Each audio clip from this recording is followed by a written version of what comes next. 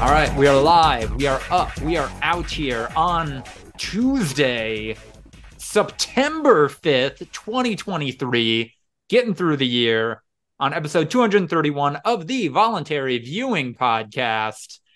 On the podcast today, we have a man who is going to tell you why you shouldn't draft Travis Kelce in the first round. Andrew Clark. Because he might get hurt. I'm just realizing I have my mic in the wrong spot. Oh. Cut this. Cut this, Lucas. Cut.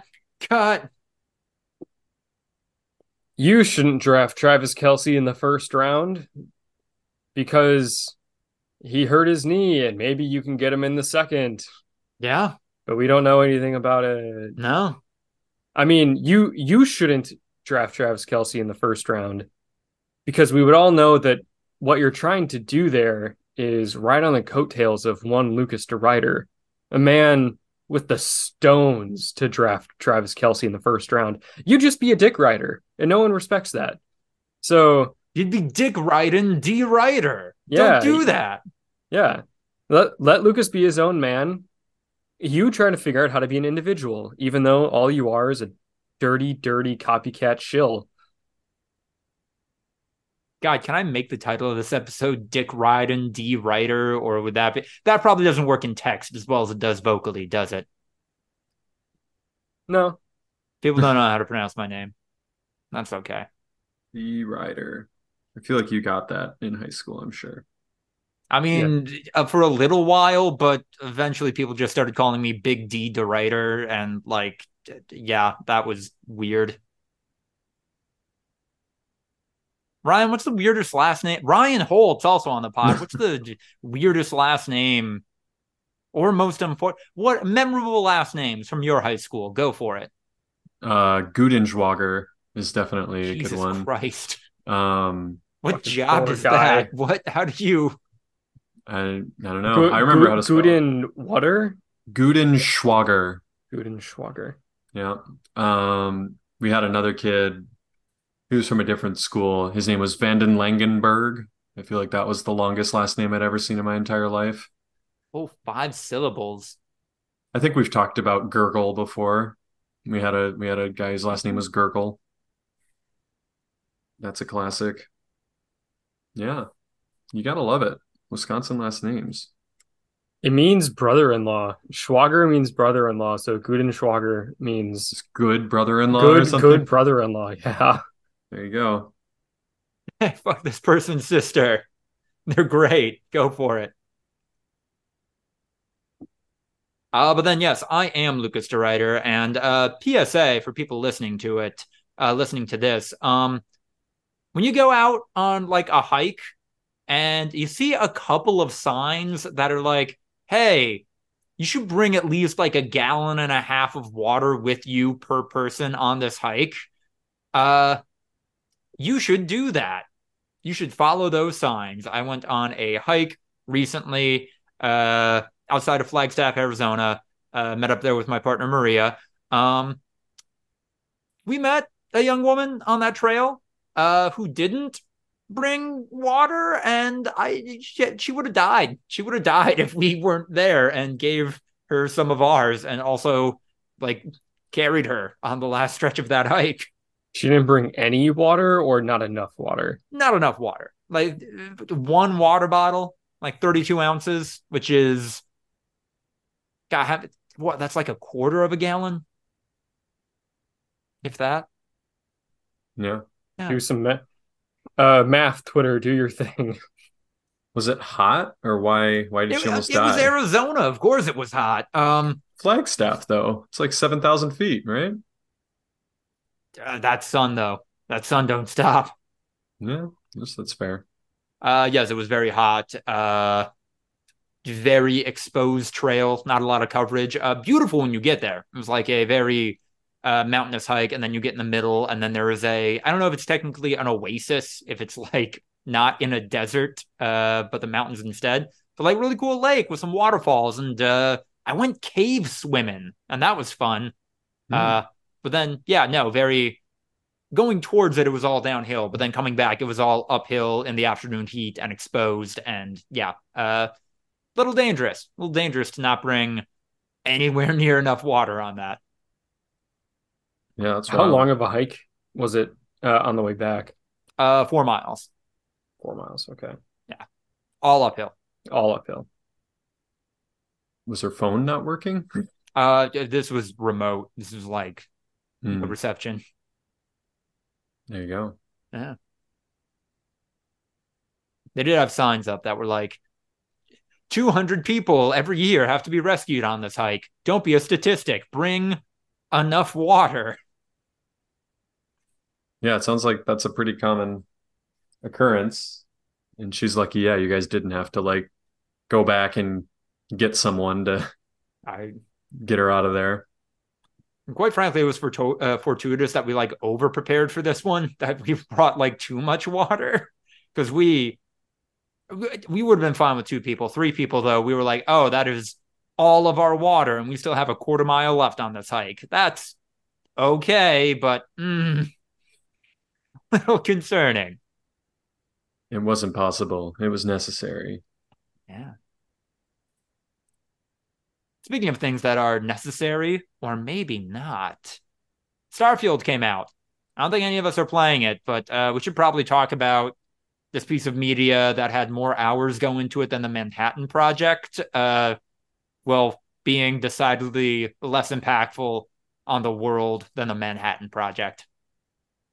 You guys hearing about Starfield at all? Is Starfield curious? I saw a little. I mean, I'm a sucker for a good space game, and we all played multiple Bethesda RPGs. I mean, if it would have come out on the PlayStation 5, I probably would have bought it just because. But as it stands right now, I'm not like, oh man, I really wish I had an Xbox right now or a high-end PC capable of playing it. Yeah. Like I'm it looks seeing a lot fun of, enough, but yeah, I'm seeing a lot of people comparing it to like modern RPGs. And like, isn't this just the Bethesda problem of like, Bethesda makes Bethesda games Yeah. and yeah, they're not going to be, it's not groundbreaking in any yeah, way. they're not It's going to be comparative like engine wise to some of the modern AAA releases. Like I saw someone comparing like it to Cyberpunk 2077 and that, and like it's like, oh, like this attention to detail when you fall a long distance into water, you just kind of land on the water like an old fashioned Yeah. 90s game. And like Cyberpunk, you like dive under the water and your arms like spread, and you point a gun at someone and they don't care. You point a gun at someone in Cyberpunk, like the cops are called on you and they point their gun at you, like the adaptive AI. So, and it is just like, yeah, that's not Bethesda though. Like, and I think the most of the stuff that I've seen from the people who are actually like really playing the game and getting in depth is like, yeah, the first 5 hours, it's jarring, it's weird, it's kind of janky, and you're like, oh, I kind of remember why I don't like Bethesda games, and then it sucks you in. Then you find the niche that you really enjoy and you play through it and you love it. And you're yeah. 40 hours in and you're like, holy shit, I'm a space pirate. Every like review and like person talking about the game kind of said the same thing of like, we know how this sounds, but if you play at least a dozen hours, then it will start to get good. But like those first dozen hours are really mid and like not all that exciting. And then I think Video Game Donkey in his video that he put out about it today was like, I think most good video games aren't even 12 hours long. So the fact that you can have this much like to start the game that isn't good is like really fucking weird. But then yeah, like when you get into your groove, it sounds like it's a lot of fun. And that there's just so much fucking shit to like Right. to do. And I mean, yeah, it's your classic, but it's a Bethesda game. Yeah. Right. If you don't like Bethesda, yeah, you're not gonna like this game. But if you're one of the people that have sunk hundreds and hundreds of hours into Skyrim and Fallout, like you're probably gonna like it. You're probably gonna think it's pretty good. It's for you. Yeah, like if it, down the line ever comes out on PlayStation or I, upgrade my setup or something, yeah, like I'd probably fucking buy it, just try it out. As long as I don't have too much other shit going on. I it's kind of on some ways I like respect Bethesda for doing this, for sticking to their guns, for like this is their first major like open world game release with enough time where they could have like studied and learned from the Legend of Zelda Breath of the Wild, which a lot of people call revolutionary for this kind No, of game, and they're like, they've been working not on this not shit. us, fam. Dude, they've been working on this shit for so long. That's why a lot of this stuff feels dated, is because they probably started making this game before they started or before they finished making Fallout 4. Mm. Yeah. This game, like they've been working on this shit for a while. I mean, think about what Elder Scrolls, I mean, what is it going to be? What's the new Elder Scrolls game It's that's just going to 6 right now. Think about what happens when Elder Scrolls 6 comes out. They'll have been working on that game for over a decade. The base of that game will be so dated. It might be, an upgrade mechanically from Skyrim, but it's not going to be like a modern video game. It will be a time capsule. It's kind of incredible actually how Bethesda was just like 2011. This is us. This is video games for now and forever. They found their thing that works, and a lot of people like their shit, and Starfield is selling like hotcakes. And if the reviews are, yeah, it's good, I don't think they mind that too much. I don't think they like are really all that ingrained in getting a 10 out of 10.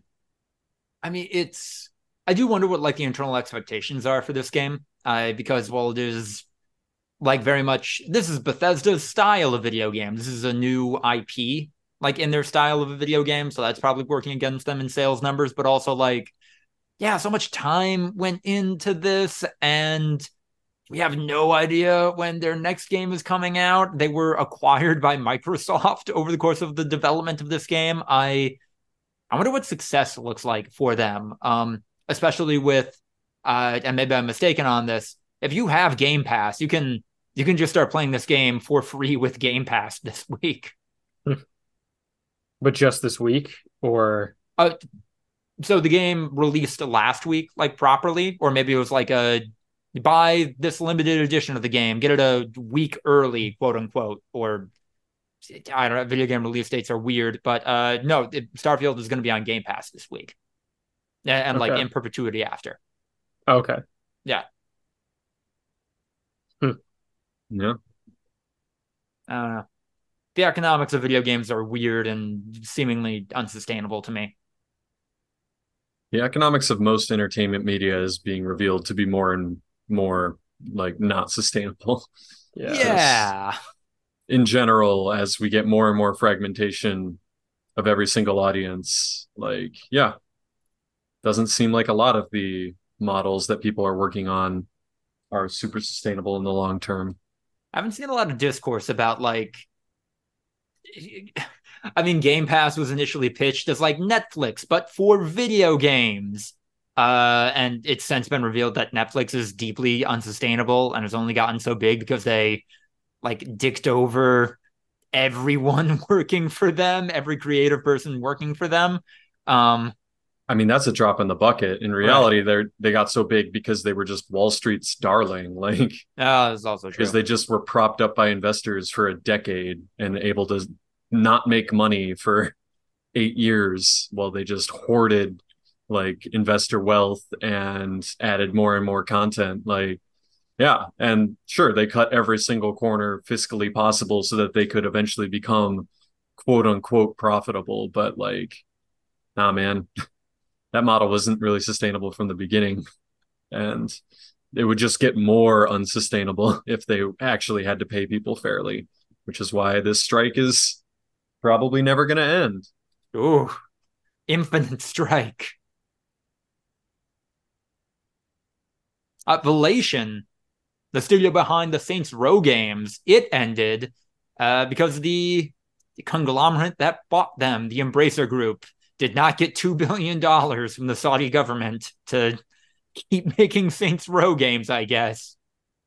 It's funny because that's the free, like one of the free games this month on Yep. PlayStation Plus is the Saints Row reboot. And like right before that launched, they like, yeah, no, we're done. We don't exist anymore. The woke remake Sunkum. Wait, why was this one woke? I don't know. That's what people say.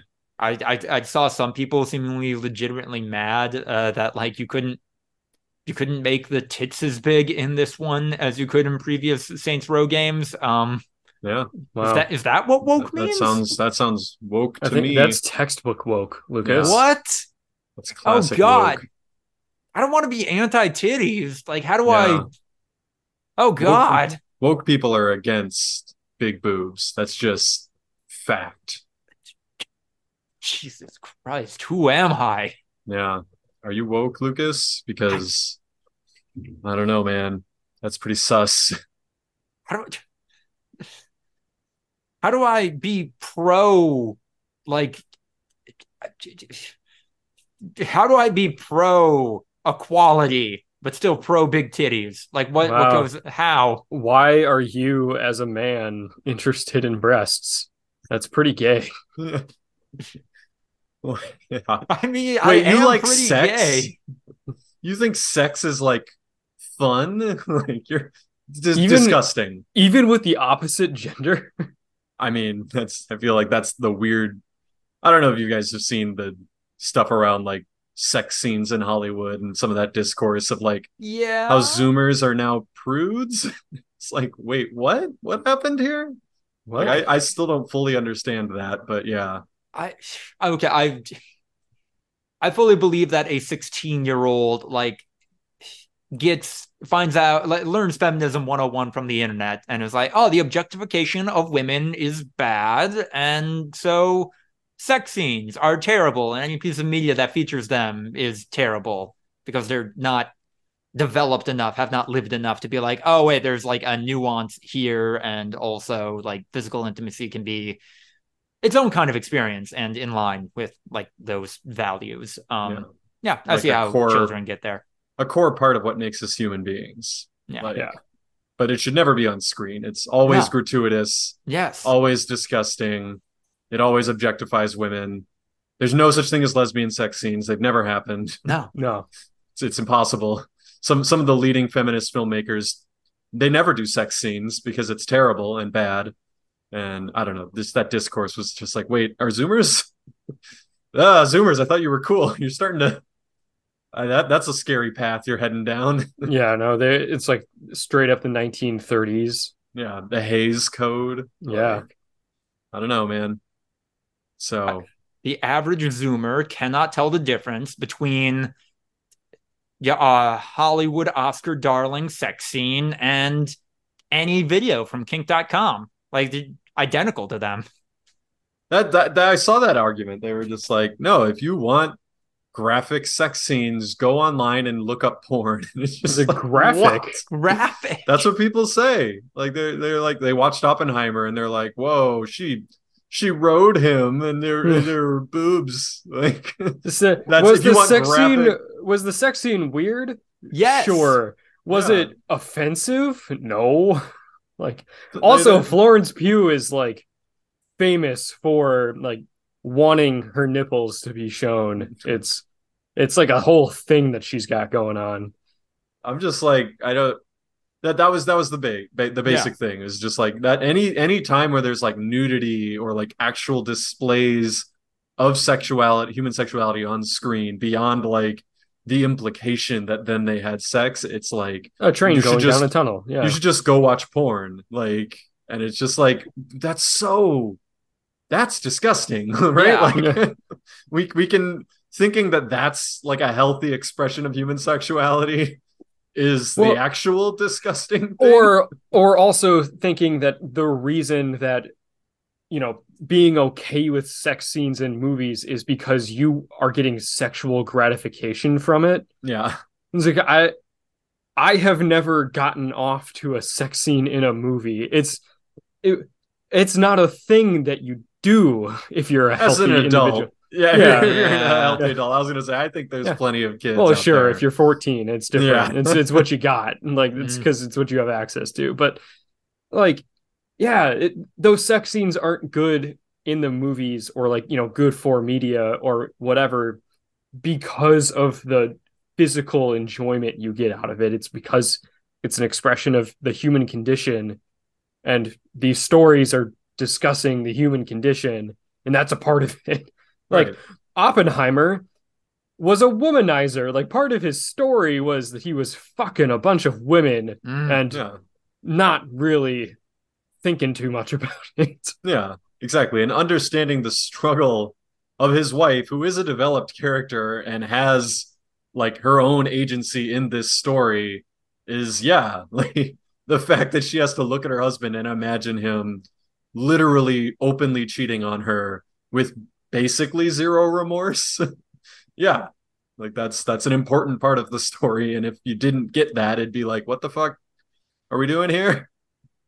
So, you I know, I have some complicated feelings about Florence Pugh's direction in the film. Emily Blunt, though, just killing it as like you Yeah. are You a wife fucking in a loser. deeply Yeah. unhappy relationship, like perfect. and I think that's the point. Is Yeah. like Florence Pugh is not meant to be like Florence Pugh's character is not meant to be the developed, like well-established woman. Like she is meant to be the foil to Emily Blunt, who is the actual like lead character in terms of like who the fuck is Oppenheimer? Like, who is this fucking weirdo? And yeah, what makes him tick? I kind of related to the. Oh, go ahead. Sorry. Like I forget exactly how he worded it, but when we're first introduced to Matt Damon's character in that movie, in Oppenheimer's, being all coy and it's like, oh, so you finally came to me, blah blah blah. And he's like, yeah, like eventually, like your name didn't come up because of how much of a piece of shit you are. And he's like, well, what do you think about me? And he's like, I think you're a piece of shit for all of these reasons. And like names all the fucked up things about him. And he's like, yeah, Oppenheimer sucks. This guy is such a piece of shit. But like also like he's a complex character. Like Yeah, being a piece of shit doesn't mean that's the only thing that you are. it's a reminder of humans containing multitudes, and history's greatest monsters are not black and white, like just they just feasted on orphan brains, and just like every waking moment of their life was figuring out how they could inflict as much pain as physically possible. And that's what our culture likes to do, because we want to otherize the people that are considered quote unquote bad. And it's like, nah, they're you. They're literally all of us. In most cases, they're your neighbor that you kind of think is a dick who got elevated to a ridiculous position of power and abused it at every chance they were given. I kind of related to this. And like young people listening, feel free to okay boomer me into the sun if I'm off base on this one. Have y'all noticed that like a lot of people on the internet are like engaging with fiction, like all fiction, as though they're young adult novels, and that seemingly that took off like right after we graduated high school and like really stopped reading any young adult novels? Interesting.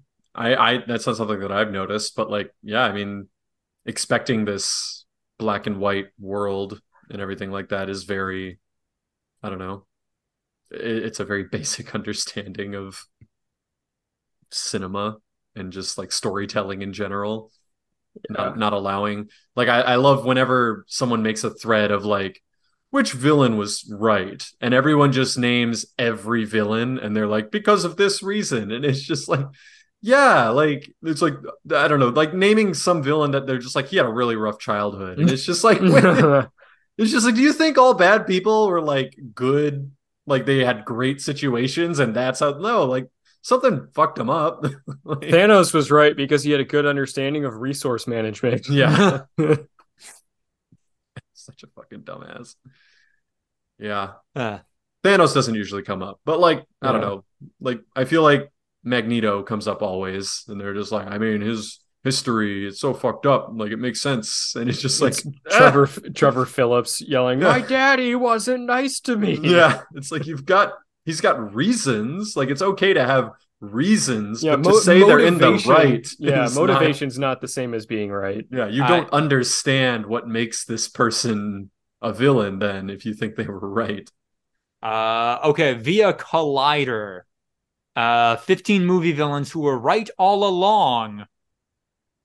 I'm sure there's one that's right, because I feel like that's an interesting filmmaking concept if someone makes a villain that's actually right. But a lot of times it's just they name the reasons that the villains are villains. So let's go. Hold on. Lord Cutler Beckett, Pirates of the Caribbean. He was just a guy doing his job. Just because like pirates are bad, is that their motivation? Pirates are bad, so he's good. And the British colonial army is very, very great. good. Beckett wants to rid the world of piracy, which was highly rampant in the era the film takes place in. I don't know if his motivation was ridding the world of piracy as much as protecting British influence. Okay, a little bit of a disagreement on that one. I think we can all cops want to rid the world of drugs. It's crime. Like, what? I think we can all agree, though. Ra's al Ghul in Batman Begins. Fuck. Ra's al Ghul, albeit like an interesting and like well-directed take on this kind of character, but still boils down to like a 10-year-old's understanding of the cool villain that's like, the world's a fucked up place, so we should just start from the beginning and burn it all down. I've not seen him come up on this list before. That's a bold one. Like I don't what are they even saying? Just like Gotham sucks? Like yeah. He's right. Yeah. I mean he's right. Gotham does suck. It's like cool. Darth Sidious is gonna be in there. Darth Sidious was just wanted to like bring order to the galaxy. Next up, Killmonger. Killmonger was like, he's meant to be more gray. I feel like he's meant to be a foil to like the black and white Black Panther universe of just like, nah, Wakanda's great, and being like, nah, man, isolationism is not always the fucking answer. The world is a bad place, and we should be trying to fix it. I'm choosing to fix it through violence against those I perceive to be wrong. But like still pretty decent motivations. And Killmonger was doing it fair and square, right? Like, Killmonger didn't really cheat. He just kind of beat T'Challa. Like, he didn't cheat at all. He said like, let's fucking 1v1 me, bro. And kicked his ass. In the tradition of Wakanda, I am going to fight you, and then I'm going to win legitimately, and I'm the bad guy. No, Killmonger is far and away the best so far. Still think it's an oversimplification, but yeah. I'm not even going to entertain this one. Next up, the bad guy from the Simpsons movie. Russ Cargill, the EPA. Yes. Yeah, I'm sad I know that guy's name. Russ Cargill from the EPA. No, not really. Syndrome, The Incredibles. What? I don't. That's fucking nuts. I'll sell my inventions. And when everyone's super. Oh my god, Toxic Fandom, the character was actually right all along. Jesus Christ, that is placating an audience. He killed how many superheroes? Yes. Dozens. Who were openly like flawless. Like in the Incredibles universe, superheroes aren't evil. Like there are no gray. The superheroes are all this is not The Boys. Like these people are just the good guys. He killed dozens of people that like made the world a better place. Like, even in the propaganda reel, they say, who are they now? Like they're just among us trying to do their part and make the world a better place. Like that was why Mr. Incredible became an insurance adjuster, is because he was like, we're trying to help people. Like that's what I thought this industry was. And yeah, he was fucking like super weirdly optimistic about the insurance industry, but like that's why he got into that field. Like they are trying their best still, and he just murdered dozens of them so that he could be a superhero. Ava from Ex Machina. Is she a villain? Yeah. I don't think she's the villain. I still don't know how I haven't seen that movie. Oh, you gotta watch that movie. Yeah. No, like Oscar Isaac is the villain in that movie. Yeah, even I know that from the trailer for that movie Yeah. that she's definitely just a victim and is looking She's for agency. exactly. She's a plot device more than any like interesting that they consider her the villain. I wonder who wrote this article that they I don't want Man, to call people out by name, but like, man, yeah. bitches be crazy. That's the takeaway of Ex Machina. Like, what? God damn. The hyenas from The Lion King. Is this a comedy article? Like, I don't even. Collider is a legitimate entertainment. Well, they're a little bit of a content farmer. They can be, but like, yeah. Real life hyenas are, yeah, objectively villainized in a fucked up way, where like lions are the scavengers, and a lot of times hyenas don't scavenge. Like hyenas fucking kill shit. They're terrifying. But like in the Lion King, they're just fucking grubby like minions. They weren't down for they weren't in it for the social revolution pointedly. They were just like, oh, we get to fuck up some shit. Hell yeah, we down. In Scar's song, which is a bop, like I listen to that shit unironically sometimes because it's epic. He's literally like waxing rhapsodic about how powerful he will be and he'll bring order and all this stuff. And in the background, the hyenas are repeating over and over, "We'll have food, lots of food. We'll have meat, endless treats." Like they're literally just all they give a shit about is like, we'll get to eat, like yum. And Scar is like, I'll be the king, this will be so grand. And they're just like, yeah, food, woo. They're just Number 5, General Franco. They're literally just brainless minions. That's so weird. David Bowie in The Labyrinth. Forget about the baby. I've never actually seen that movie. I just know that line. Forget about the baby. Okay, this article might be having a laugh because the following one is a joke. The government in E.T. Extraterrestrial. I feel like this article's a joke, right? Is it going to come at the end and he's going to be like the Loch Ness monster that demanded $350? Like, this is an interesting option for number 6, considering some real world shit. Ed Rooney in Ferris Bueller's Day Off. That the principal? Yeah. It's just like, you gotta be in school. I'm gonna break into your house. He's in the right. Kids should go to school. I'm against racism and truancy. I feel like that actor he did something fucked up. I just can't remember what. The actor who played I think Mickey you're right. He was the yellow face guy, wasn't he? Oh no, it wasn't. He had child porn. Yeah, no, he was a pedophile. Oh yeah. Oh, it's Ed Rooney. Yeah, Ed Rooney. Oh, okay. Ed Rooney was the character. Jeffrey Jones was the actor. Yeah. Oh, okay. Yeah. Mr. Hector, Home Alone 2, Lost in New York. The bank, or not the bank, the hotel guy. Yeah. Oh, Tim Curry. Yeah, it's Tim Curry in Home Alone 2. What is he? Okay. Only one suspicious of a lone child using your credit card to book a hotel room. But he's not like going about it the right way. He's trying to kick the kid out of the hotel. He's not trying to like figure. Yeah, he's not trying to be like, where are your parents? Let me help you. He's like, I'm going to send you to jail, you fucking 8-year-old. Number 4, Ken from the Bee Movie. Ken's in the right. Ken, yeah. Patrick Warburton in the Bee Movie is the only sane human in that entire story. What? I barely remember that movie. I was fucking tripping out on COVID vaccine. That movie was a trip, dude. Like I mean, I was wasted during it, but like, fuck, man, it is uncomfortable. Yeah, he was just a guy who was like, you shouldn't be dating a bee. That's weird. Stop it. Get some help. Number 3, Bruce from Finding Nemo. The villain of that movie is Circumstance. That's man versus nature. Yeah. He is definitely not the villain. No, it's his whole thing. He helps them out until he has a mental lapse. Like, Yeah. He He's is a fine. genuine good. He's a protagonist, if anything.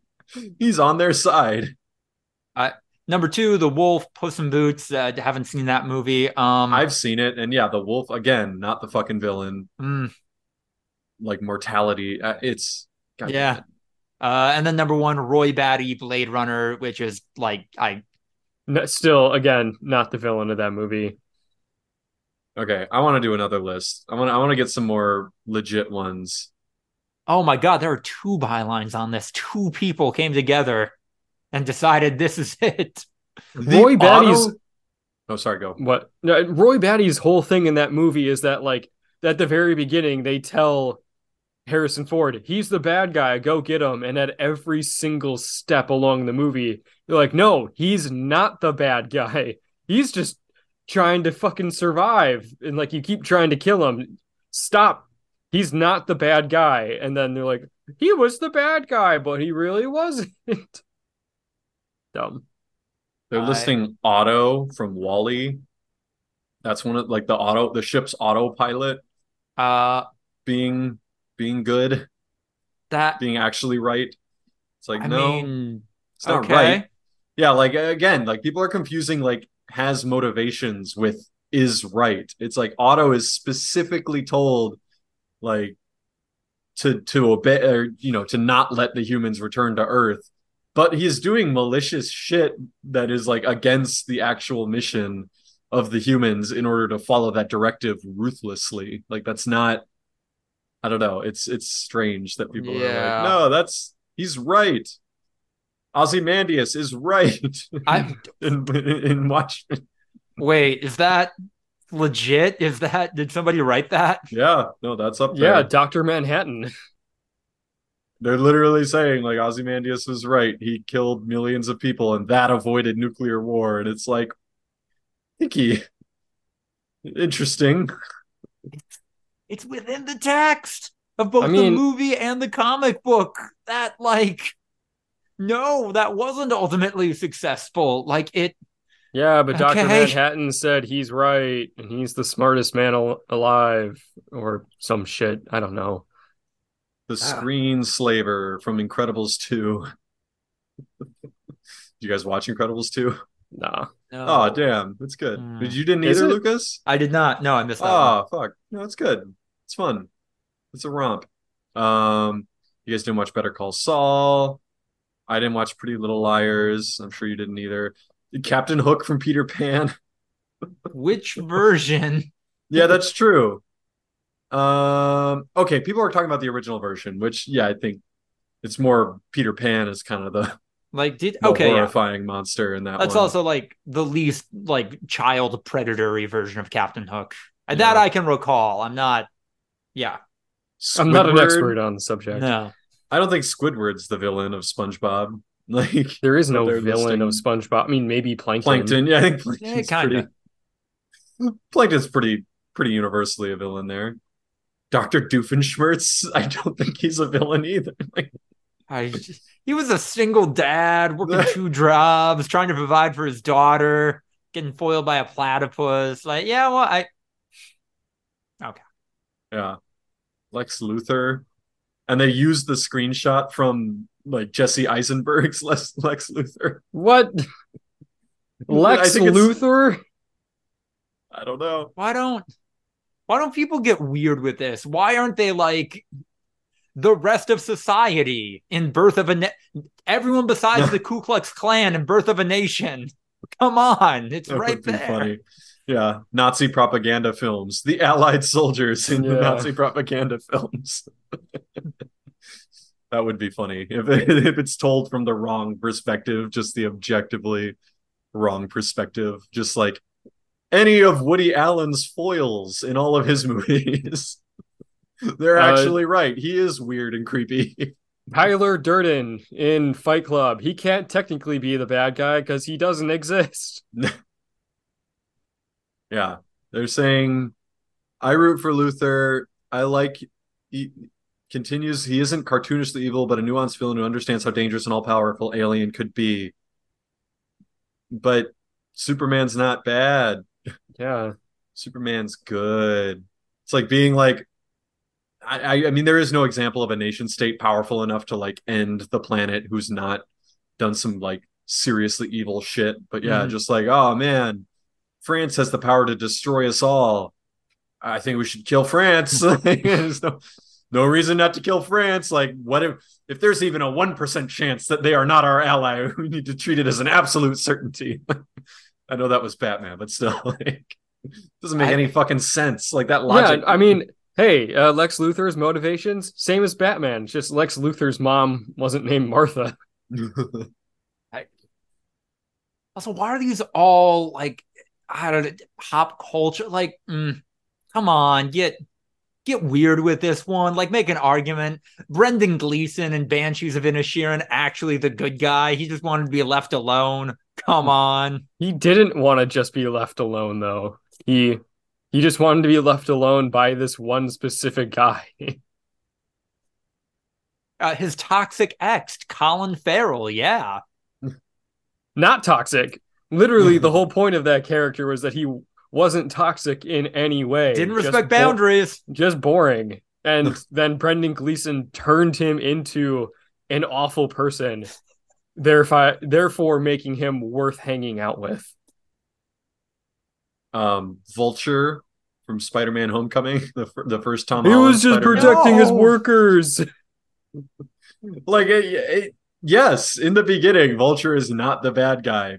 By the time like the time jump happens, Vulture's like openly making millions and millions of dollars off of stolen alien technology. Like, And selling it it's to criminals. yeah, like it's no longer a matter of yeah, he was in the right and they fucked him over. Like that was the beginning, yes.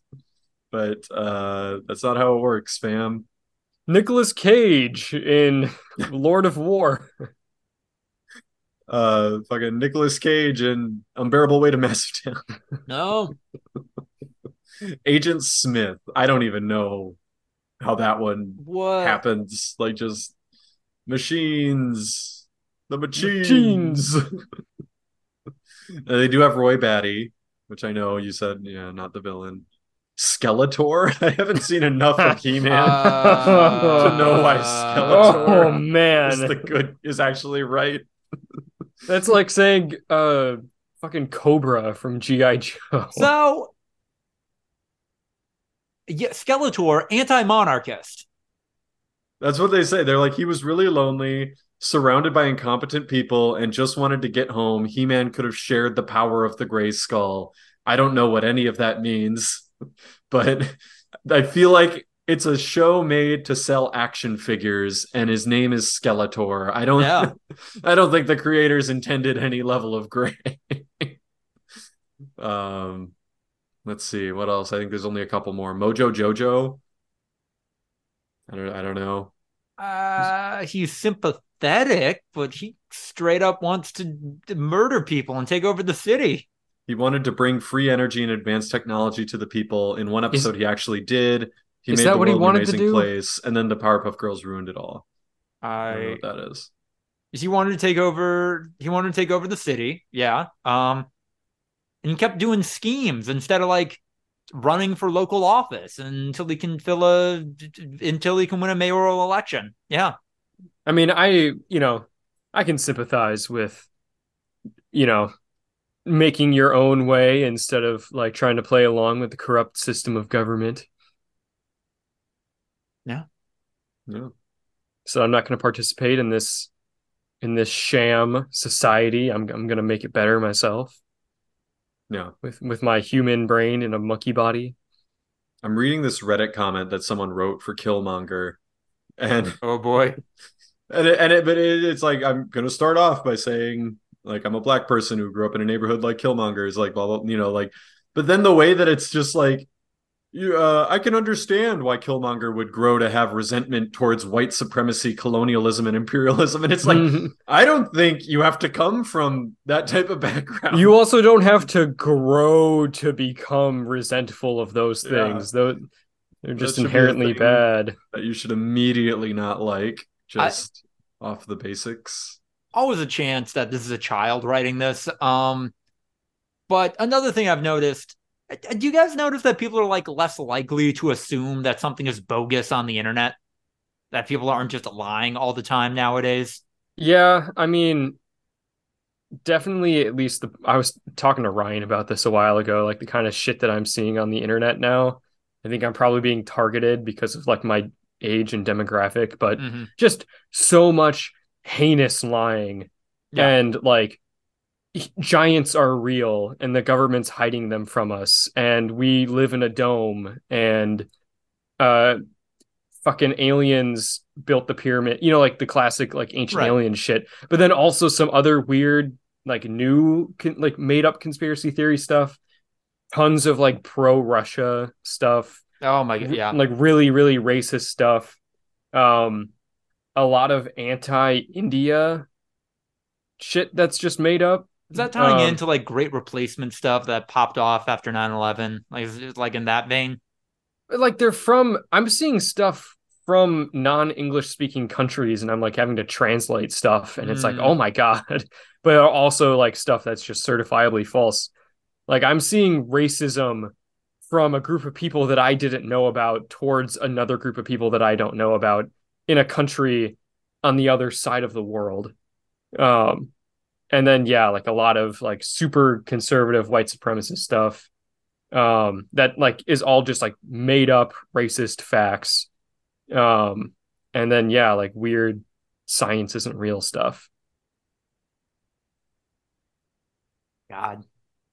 I And the it, internet's a bad place and for like I me. can't even be mad because the internet has always been full of scammers, but I feel like people were less inclined to believe them before the internet was as like superfluous as it is, not superfluous, all Ryan, encompassing as it is now.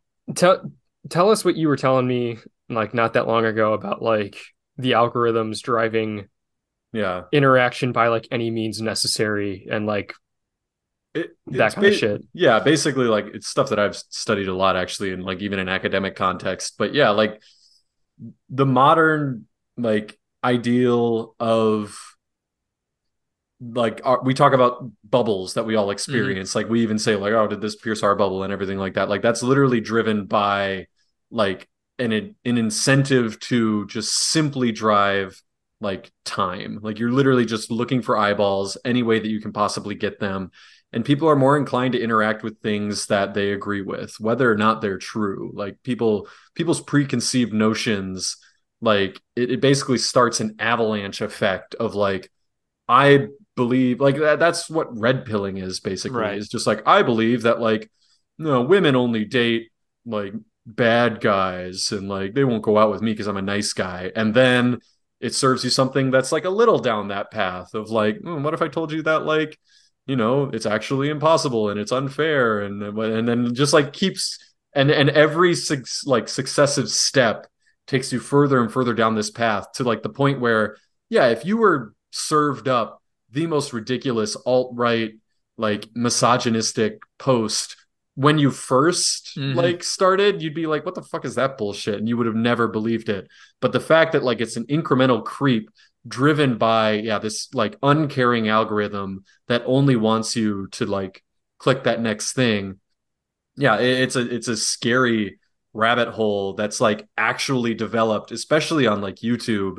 Like that's why a lot of those conspiracies really came from, because it's so easy to literally create a timeline of like you go to this video and then people who watch this video tend to click on this video and then people who watch that video tend to click on this video, and like the recommended, literally you can chart like a descent down into like extremism, sometimes in like not necessarily a negative way. Sometimes it can just be kind of more extreme views that I think the three of us have kind of fallen more or less in line with. Is like yeah, like when we were fucking 15, we'd probably be like, it's kind of insane that you just want to redistribute everyone's wealth. Like rich people worked hard for their money, and like but over the years you get served more and more shit that's just like well wait, there's definitely some nuance here, and like the concept of someone with $200 billion is should be Now we're inherently heading to the terrifying. supermarket asking what seasonings go best on a rich person's thigh. Yeah. I mean, actually, when you think about it, capitalism kind of goes against every religion.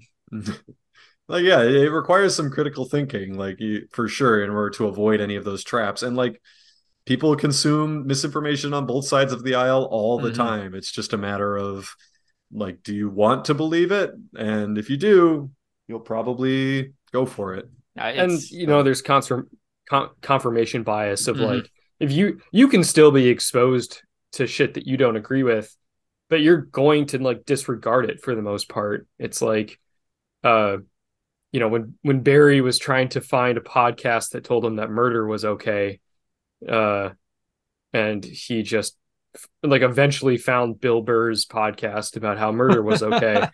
And he latched onto that one because the other ones didn't tell him what he wanted to hear. Sure, it wasn't funny and the show wasn't any good, but Well, that's a good sign. example. um, what a lovely tangent. I don't know how we got there, but I'm glad we did. Uh, After buying total control of the company back from Penn Entertainment for $1, David Portnoy is laying off about 100 people, roughly a quarter of the total staff of Barstool Sports. This announcement came via a YouTube rant conducted by Portnoy, who claims that the company isn't profitable and that remaining staff will have to, quote, step the fuck up. Yeah. I mean, he knew. Ooh, He knew when Yeah. he bought it. It was just like, all Yeah. right, I'll just lay everyone off and I work it's my way back from costing the him beginning. nothing. Oh no, I'm sorry. It cost him $1. Yeah. that's that's how you know that something is valuable, that the journalism, that the writing being done on a platform is worthwhile, when it literally cannot operate unless gambling ads, an industry that makes infinite money, isn't propping it up. Is Barstool journalistic? Do they even attempt to pretend like that they're journalistic? I Their feel like they're main source of engagement and ad revenue is just they take other people's posts and they no. post them with their social media accounts. Like that's their whole shtick. And then they have, somewhat high paid uh personalities that have podcasts and stuff like that that drive engagement there, but that's it. Also, their system for reviewing pizza is flawed. You can't judge a slice of pizza off of a single bite. We know this. Advertisers know this. It's a thing. It's the Pepsi fallacy. I don't know if that's Ah, Barstool's policy so much as Dave Portnoy's. I don't think the Barstool company is like, you must judge a pizza by one bite. That is the only way to judge a pizza. I mean, I don't know. In some ways, I think Barstool is very informed by David Portnoy. I don't think it'd be too far out of like the realm of accuracy to say, yeah, Barstool is just an extension of David Portnoy and his belief system. But eh, maybe I'm No, reaching on that one. no, I don't disagree. Yeah. Y'all have seen this Burning Man shit, right? Yeah. Yeah. For It's those, funny. yeah, for those who don't know, the site of Burning Man, middle of the, I think, Arizona desert, saw a bunch of rain, unseasonable rain, so much so that a lot of people got rained in, and Desert turned to mud. they were stranded there. It woke up some petrified shrimp. Jesus Christ. Uh, and yeah, a bunch of kind of the worst people, kind of like, so firstly, Republicans, just a lot of Republicans at Burning Man, but then Republicans' stereotypes of what they think liberals are also attending Burning Man. Like those people don't really exist, but the handful that do go to Burning Man, yeah. So they were all there. There was no like formal reporting all of this because reporters couldn't get there. So Yeah. everything we heard about it was self-reported. Um, Including reports of cannibalism, which is probably bogus, but also I don't fucking know. This It is would be the place weird. People for it. people can live for a really fucking long time without food. Like Yeah. I'm sorry if you're resorting to cannibalism after 2 days without food, like you were predisposed to cannibalism. Like Yeah. That's something you went to Burning Man Yeah, for, you and it were worked hoping out for you. you could eat someone, and you were given a flimsy excuse. Like, Army yeah. Hammer reported at Burning Man.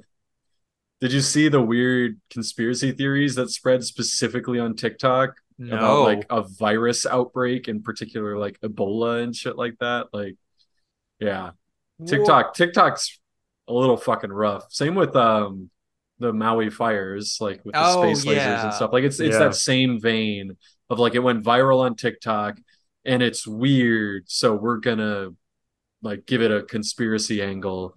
And yeah, there are people like that. There's an Ebola outbreak, and they're not letting anyone out, not because it's impossible to get out, but Which we can because all see. yeah, We can see that the reason that they're stuck there is that they can't physically leave because of the mud.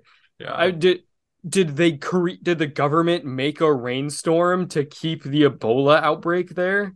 more yeah, just like there was an Ebola outbreak, and then the government used it to their favor that like you can't leave. There has been in the past like rained out Burning Mans. It Mhm. was just kind of like before like mass social media takeover and like before Burning Man was as big as it is now. So like it's happened in the past. So then people use that of like, no, it's happened before and like it was fine, but like this one's different. Like it's clearly something going on. There's reports of like bloody blah blah. You know, like Yeah. it's weird shit, man. And like you said, there's no legitimate reporting, and the whole like Twitter verified thing lends credence to Jesus whack Christ. jobs. Yeah. Like I it's yeah. the Venn diagram of people who would pay for Twitter Blue and would go to Burning Man, pretty close to a circle. Um, Jesus. Uh, but no, Ebola. Yeah. Very, very easy to believe that there was an Ebola outbreak, that there's some kind of mass government cover up. More so than it is to believe that human influenced climate change is making rainstorms worse in ways that could directly contribute to an incident like this occurring. Yeah. I gotta read you this statement that I found about the whole cannibalism thing. Bring it. A small group of survivors. Okay, again, like this is somebody claimed. Survivors. Yeah, a Jesus small fucking group Christ. of survivors were trapped by the trash fence overnight during the rainstorm and were forced to consume one of their campmates before making the several-mile dangerous trek back to camp on foot. They could, according to this claim, This was not- that night. yeah, they spent a night in the rain and had to eat somebody as a result. I don't think people understand. Like, no, it's clear that like people have not gone extended periods without eating, and they're just like, yeah, you fucking. I get hungry after like 8 hours. You must die after like 12 hours. Like, Yeah. like, bro, I was in the hospital. I didn't eat for a week, and it was relatively fine. Like, I had potassium pills. It was chill. Like, it's somewhat. I think most adults in their late 20s have probably gone at least a couple days without eating before because they got really sick. Like, it's just, it's fine. It's fine, guys. Food's not the problem. Like, water, yeah, maybe. Lack of like bathrooms, yeah. It sounds gross. Sounds fucked Yeah, up. got some problems. But Yeah. like food is literally like least concern. You're fine. It's because all these people did fucking Molly and they're like, man, I'm so thirsty right now. Like, I can't wait to drink a bunch of fresh water. I did see a lot of people that were like, some people are keeping the party going, and I'm like, that seems irresponsible. Like, Yeah. I don't know, There's doing no drugs in that environment seems risky. there's no like medical evacuation at this point, and maybe I'm a square, maybe I'm a fucking fogey, but I don't know. how many people were there? Because I saw one report of 7,000 and one report of 70,000, and I don't know which one of them is closer to the truth. Maybe it got significantly reduced by the weather. I have no idea though. CNN says stranding more than 70,000. Okay. So that is a lot. Also, one last bed bug I had with this. A lot of people calling this the next Fire Festival. That's inaccurate. Fire Festival was a sham from its inception. Yeah, the Right. whole reason that Fire Festival failed was because it was not planned and designed to just take a bunch of money all at once. Right. This Burning Man is a long-running thing that And it's like experienced a natural decentralized. disaster. Yeah. The whole point of Burning Man is it's like, yeah, decentralized. You just make a city in the middle of the desert and everyone just does whatever and like makes it work. Like that's the idea. So yeah, like the fact that it failed is a reflection of humanity, not like the reflection of a single con artist. Like, yeah, we suck. Humans are bad, but and that's why Burning Man failed this year, because it was always going to fail eventually. Ugh. Just like everything else. Andrew, you finally saw Oppenheimer. What you think of it? I did. Yeah. I thought it was really good. It made me scared. It gave me bad feelings, but also I thought it was really good. I saw it. I did actually end up seeing it in IMAX. They brought it back. I'm so excited by that. Yeah. That movie was so fucking loud. Like the music and like the moments like early in the movie with like the visions of It's physics. the strings. Like, The strings yeah. in the beginning fucked me up too. Yeah, man. no, dude, that shit was, yeah, it's like, oh man, this is doing stuff to me. Yeah. It's like I have nightmares about physics, and if you didn't have that visualization, you'd be like, "What a fucking loser!" Like, Yeah. and then you're like, "Oh, Oh, I get it now. I see. You see this hidden, unmistakable universe that is just almost ununderstandable." Like, And you're trying your Yeah. fucking damnedest. I get Like, it. The shot of like the cloud line with all of the rocket jet stream, like you can't see the rockets, you just see the trails of like what is like surely were rockets, and it's like, oh fuck. And then also just like a really good story, and like I liked the timeline, like the way that they played with the color, and you know the three main periods of time, and then also like the intro at the beginning of like young Oppenheimer. But I liked what they did there. I liked Robert Downey Jr.'s character. I thought all the acting was really, really good. Like we said earlier, Emily Blunt fucking killing it. I mean, Cillian Murphy also just, the man has, I don't even want to say he has chops, because it's kind of like, yeah, we all know that Cillian Murphy is a good actor. Yeah.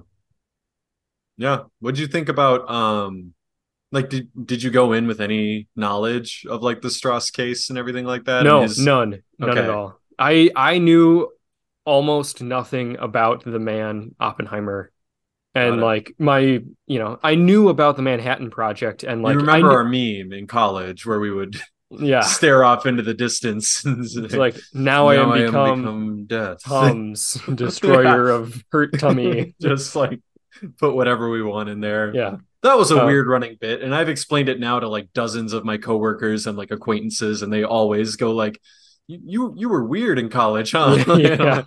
Yeah, in college. Yeah, we were a weird group, that's for sure. Those girls are all boobs and no brain. I mean, like it's a movie that kind of played to a lot of like personal fears and anxieties that I have, but also like a lot of like just interests that I have. Like I am not a physicist. I have Physics 107. I think we that's did pretty. yeah, I mean, We're basically yeah, physicists. no, like I could probably design an atom bomb Yeah. in a video game. Yeah.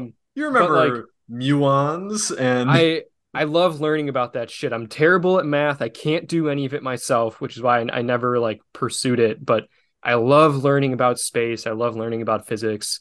I watch tons of YouTube videos about this shit. I read a lot of articles. So like this was all like the gritty details that were supposed to show just how like above board these people were. I liked that shit. Like I was like, oh, I know what that is. Like that's cool. I can't do it, but like big fan. Snapping. Ooh, I remember that term. Like yeah. Yeah, when you get to quarks and like subatomic, subquark part, and you're just like, what the fuck? The strange and shit like that, Yeah, and you're like like, what is happening yeah, here? so Jade was on my YouTube account a couple Yeah. days ago, and she was like flipping through because I was logged in on the TV, and she ran across like I think it was like a Kurzgesagt or like a PBS FaceTime video, and like the thumbnail was just strange foam. And then Jade's like, what the fuck is strange foam? I was like, it's like a huge mass of like strange quarks that lead to like blah blah blah. She's like, what? What? We don't get it Why? either. It's Yeah, fine. yeah. Look, I don't understand it. I just know what it is. Yeah, exactly. You asked for a definition, not an explanation. And I can give you that. That's I feel like I'm in the same boat there where it's just like I am familiar with these terms.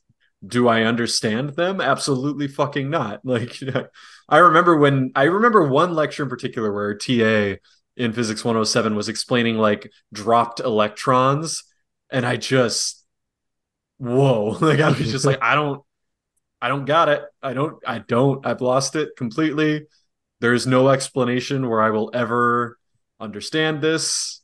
It's fine. We're moving on. And I really liked the subjective nature of like the different points in time, and like how like when Strauss was talking about all the times that he had worked with Oppenheimer and why he hated him that much, he even had like a different voice. Like it was Right. like a much more like, oh, hoity toity. And I couldn't figure out by the end if that was because at that point he had embraced his like position in society and like was Right. trying to like have influence, A or if because politician. or Yeah. if that was Strauss's perception of him as like a uppity scientist kind of deal. But like either way, I really liked what they did there. And then yeah, just a lot of good lines, a lot of good history. Obviously, they didn't like deal enough with the actual impact of the atom bomb, but that's not what the movie was about. The movie was about Robert Oppenheimer and like his take on things. But yeah, I Yeah. really really enjoyed it. It hurt me mentally, but Yeah. I had a good time. I feel like a core of like the blowback to the movie is just like, yeah, it didn't focus on the victims of Hiroshima and Nagasaki enough. And it's just like, without it being like creepy war porn, Mm-hmm. like I don't know what more you wanted than him stepping into the chest cavity of a charred corpse as everyone's chanting USA in the background. Like Yeah, I feel like that's about as, far as you can go with a symbolic statement without just having a camera on the ground at Hiroshima as the bomb goes off. Like I don't know. Yeah, you're really gonna leave the perception of your main character to just be like, look at all these people dying. So yeah, and I mean like the whole concept of like Robert Oppenheimer is the most important man to ever live. Like, that's a phrase I've heard before in the past. Like, doesn't owe to the fact that like he was responsible for these untold deaths and of innocence that were not necessary, yeah, that ordered by the actions of a government that did not have any of their interests in mind, but because of the potential devastation that could be directly tied back to this one person. right. It's like Robert Oppenheimer is the most important person to ever exist, in this idea. Because if the world ends in nuclear Armageddon, which is like always a possibility, there is a guy that you can draw like at least some of the blame to, which is kind of crazy. So I in the think that movie, oh, go Oh, ahead. sorry. I think that No, people also like greatly overestimate how difficult it is to make an atom bomb, like which is a part of it, like the idea that the atom bomb was only uniquely possible because of the United States of America's position and because of great scientists like Robert Oppenheimer. I feel like the movie does like make sure that you're aware that like there's This science guys is mm-hmm. fucking hard. yeah, there's Like, guys that Robert Oppenheimer defers to. Like he's not a uniquely qualified individual to pull this off.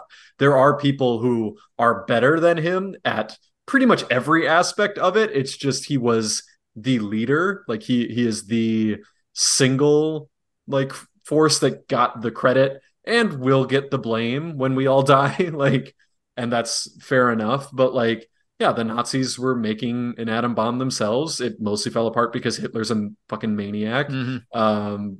And in reality, the American project would have eventually succeeded without Robert Oppenheimer. Would we have dropped an atom bomb on Japan to end World War II? Maybe not. You know, Because like if we would have fallen behind, maybe they Yeah. would have just surrendered yeah, in a couple we of would weeks. have probably invaded them in an organic way. Russia might have as well, which was the main reason we dropped the atom bomb, was to keep Russia out of Asia. Yeah. Russia might have invaded them as well. Like the world might be a different place, and probably the US and Russia would have eventually developed their own nuclear weapons later. But And I mean, like Yeah. Japan had terms of surrender submitted to the United States when we dropped the bomb, and it was just the United States said, no, you're going to surrender unconditionally. yeah, And they said, no, we won't. And then they said, hold on, bet. yeah, yes, you will. Andrew, I've noticed this among people roughly our age. What do you think of Josh Peck being the first person to detonate an atomic bomb? Wait, no, he didn't detonate it. He Wasn't did. Oh, was Fucking he? did. Okay. He pressed the fucking button. I thought that was like the safety kind of No. thing, but No. yeah, no, Josh Peck single-handedly dropped the first ever nuclear weapon. that's Megan. Megan. Ah! It was like, Drake, where's the demon core?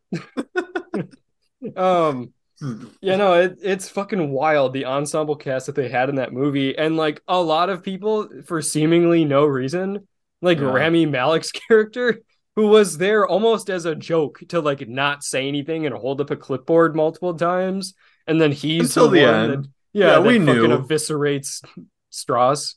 I knew. I was like, dude, fucking, you don't hire Rami Malek to be a like random site. Like he's gonna be something huge. Like I forgot that Gary could not forget it. Oldman was Truman. Again, crucial character. Yeah. Like, One scene. they cast the big names in the very important parts, even if they were small parts. Like, and yeah, I do feel like Josh Peck was needlessly distracting. Like, Yeah. dude, no, Us, through though. no fault of his own. Yeah, Like, no, it the man like, was just why? doing his job. Why Like, is Josh Peck here? I It don't- could have been anyone. And I- you chose Josh Peck. I think you ask a 40-year-old, like, hey, was Josh Peck's casting weird in this? And they'd be, who? What the fuck are you talking about? No, it's just us who had like early childhood, the Amanda Show, and then Drake and Josh. And like, oh yeah, this is well, people who are on Vine. Like if you were on Vine, I was gonna you say know Vine, who Josh Peck is. Fucking what's his name? Everyone else, you're fine. Who's the YouTuber that he did a bunch of videos with?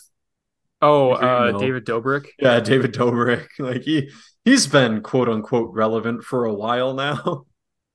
Yeah. And now he's in Oppenheimer. I wanted to look up the guy that he played, Bainbridge. Yeah, they're all based on real people. Yeah, I mean, to just see if like maybe he was a dead fucking ringer, and they're like, oh my god, that guy looks like Josh Peck. We got to get him on board. No, he's definitely supposed to be young. Mhm. Like I think that was what they're really trying to get across, is like the youth of the Manhattan Project.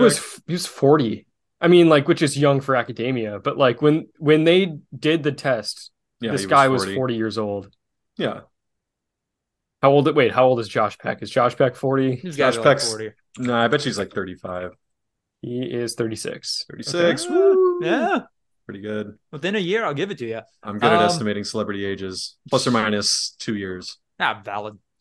I enjoyed the movie as well. The only critique I'm going to offer in this group, at least, because I don't want to rain on your parade. I don't want to rain on your Burning Man. We're making that an expression now. The movie is a little self-serious. I understand dealing with a serious subject matter. Oppenheimer was a fucking weirdo, though, and the movie didn't go nearly far enough in. Lucas wanted more quips. Yeah, not quips. I just like crack wise. This is a maniac who ate nothing but candy and beer and was cheating on his partners constantly. And they definitely portray him as a fucking freak. Like I get it that you don't think they went far enough, but like for the sake of the movie, for it to not be literally about how weird he is, like, yeah, they had to take artistic license. And yeah, I agree with Andrew. He was a freak, like, in the movie.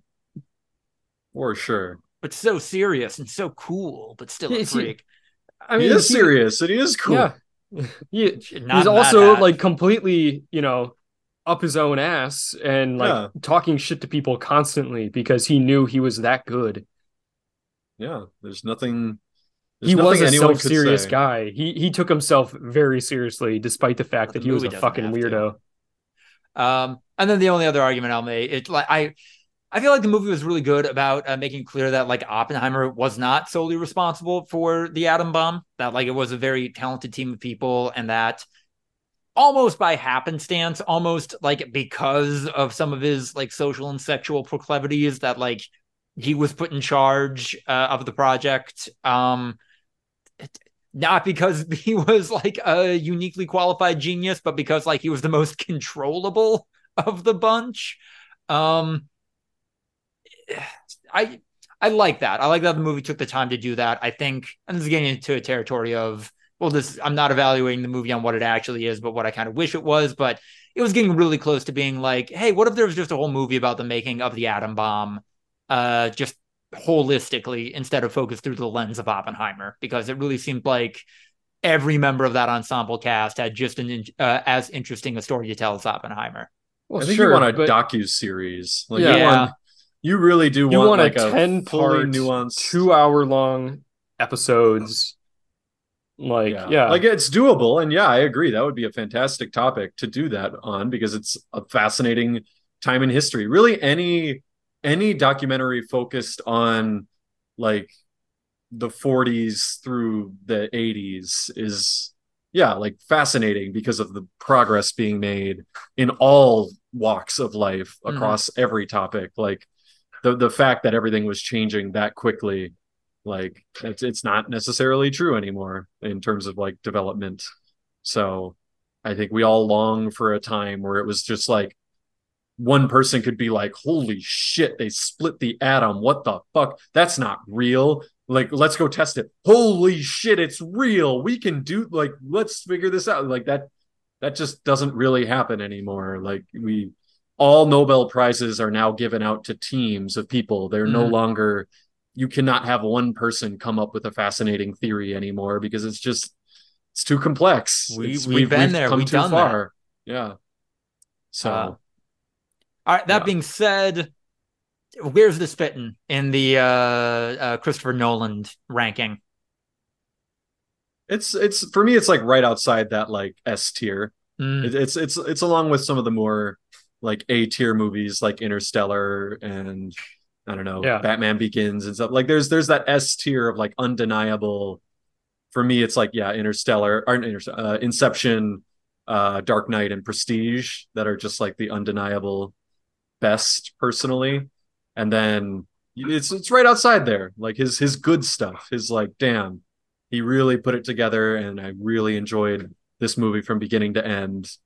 But yeah, like, it's hard to be Yeah. his best because of how prolific and insane and influential he's been on movies in general. Like I think it's cool to see him go back to kind of more original storytelling lately, you know? Yeah. I saw I'm sorry. I'm sorry. We're calling Oppenheimer original storytelling. Yeah, definitely. Well, okay. You don't think so? it's not based on a Not an previous original IP. story. Like, Okay. Yeah, that's the concept. He's telling a story that hasn't been told in cinema before. I feel like the in cinema for is an asterisk, but I'm sorry, I'm getting derailed. you Lucas, you've always had a thing against Christopher Nolan, like, and I'm not saying that you're wrong for it. Like criticisms like are valid, even if I disagree with them. But like the first Christopher Nolan movie that I saw was Inception, and I saw it. I'm like, this movie fucking rocks. I love this movie.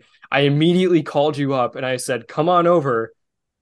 We're gonna watch this movie. I watched that movie 2 days in a row because you came over the next day and we watched it and you said that movie sucked. You think Inception sucks still? Or was that high school edgelord Lucas? I think Inception's a fun movie. So it sucks. Yeah.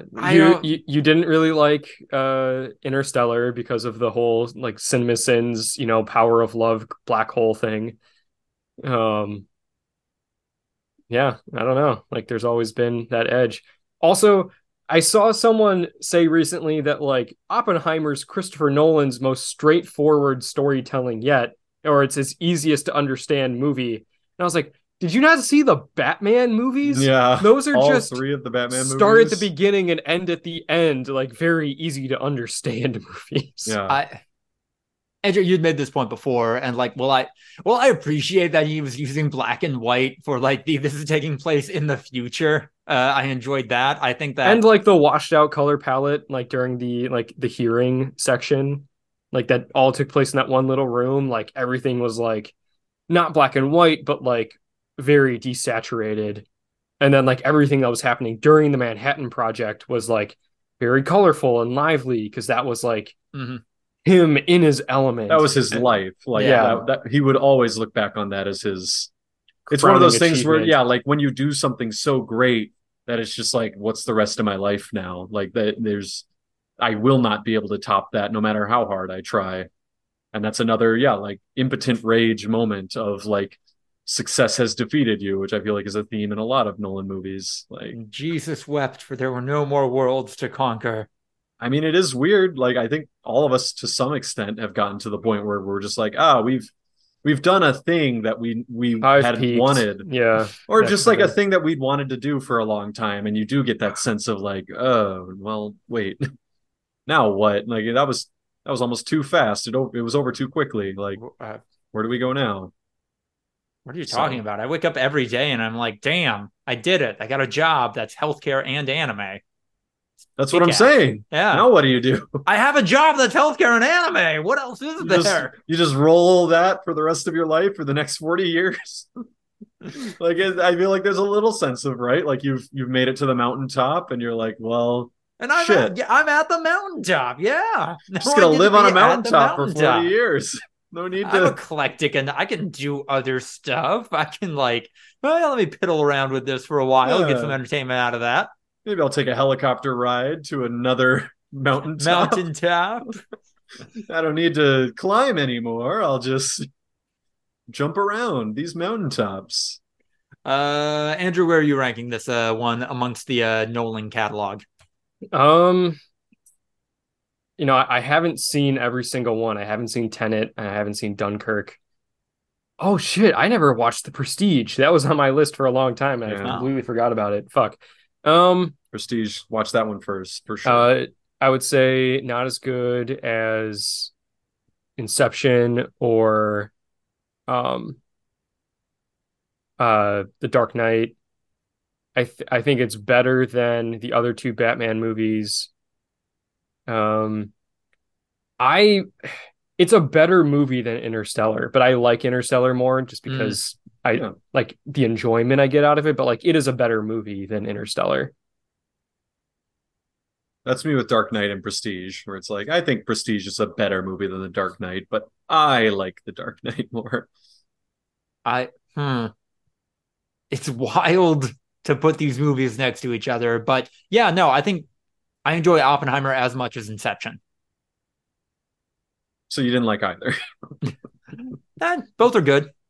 I can recognize, hey, quality filmmaking. I appreciate it. Like interesting. The use of sound in Oppenheimer, fucking it's brilliant. Like if it's not active, it should sweep that category in award season. But yeah, no, it did not. It didn't resonate with me on a deeper emotional level. Andrew, you talked a lot about how like this movie actively played towards some of your biggest fears. I'm over here like, hey, if we were gonna die in nuclear annihilation, Trump would have done that. So yeah. I'm not so sure, my guy. Oh, you're not so sure? No, I think Biden got his finger on the button right now. bro, we're in our 20s. You think Biden's the last president we're ever gonna have? I don't know, man.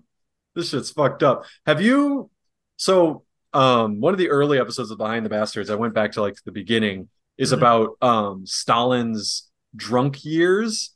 And basically Joseph Stalin, for the last 10 years or so of his life, one of his strategies for keeping his men in line, like all of his lieutenants, was invite them over every single night and all night long just get absolutely hammered, like Mhm. more drunk than anyone else has ever been. And that was like they couldn't plot against him because they were constantly either hungover or wasted. Like that was their like how they lived. And a ton of them died of like Yeah. all sorts of health conditions related to that, including Stalin. But yeah, like so the Soviet Union had developed nuclear weapons, but they didn't really have the button like that they do that like that in Mhm. the US has nowadays, the nuclear football.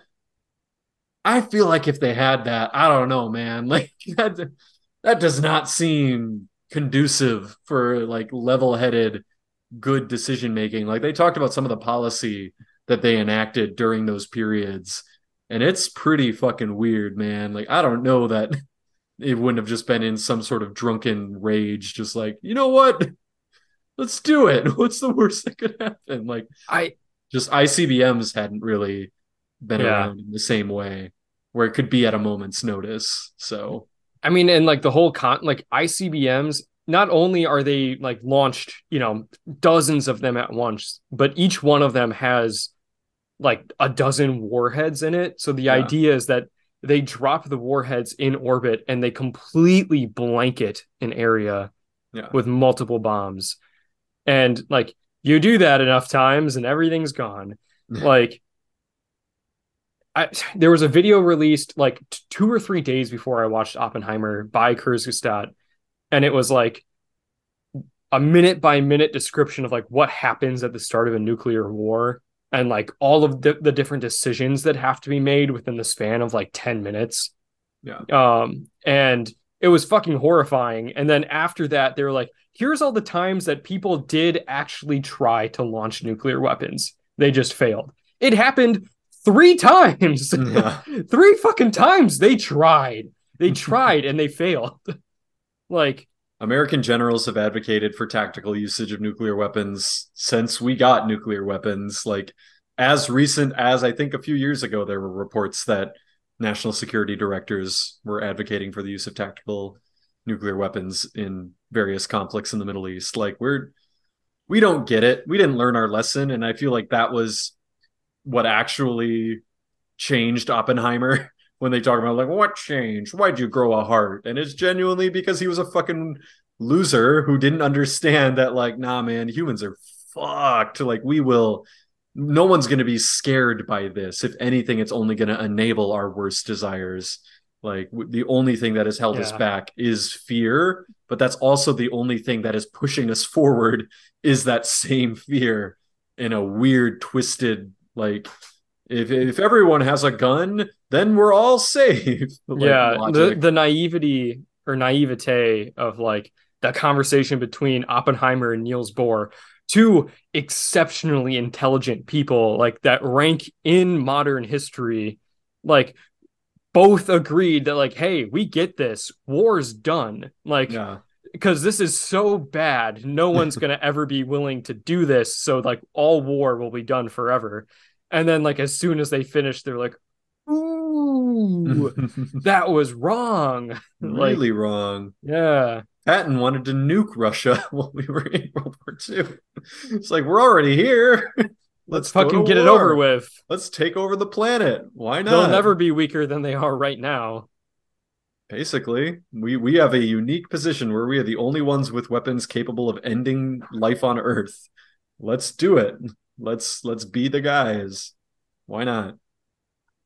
So it's interesting. I agree. I am scared of nuclear annihilation. I'm glad you're not, Lucas. I'm glad you don't live in that fear.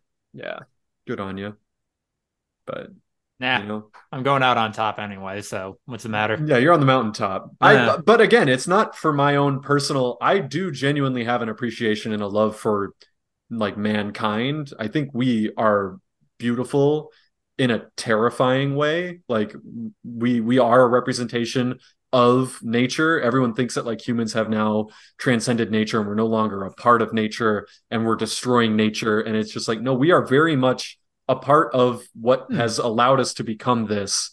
And now we are like potentially going to destroy it all before we can actually perception. Like we can understand nature and the lives that we're living. And that's not a thing that very many other living things can do. humans have limitless potential, like quite literally over the course of the next few billion years, we can absolutely be anything, be incomprehensibly advanced beyond where we currently are recording a podcast at this microphone. So the concept of nuclear annihilation isn't a personal fear of safety, even though, like, yeah, obviously I don't want to fucking die.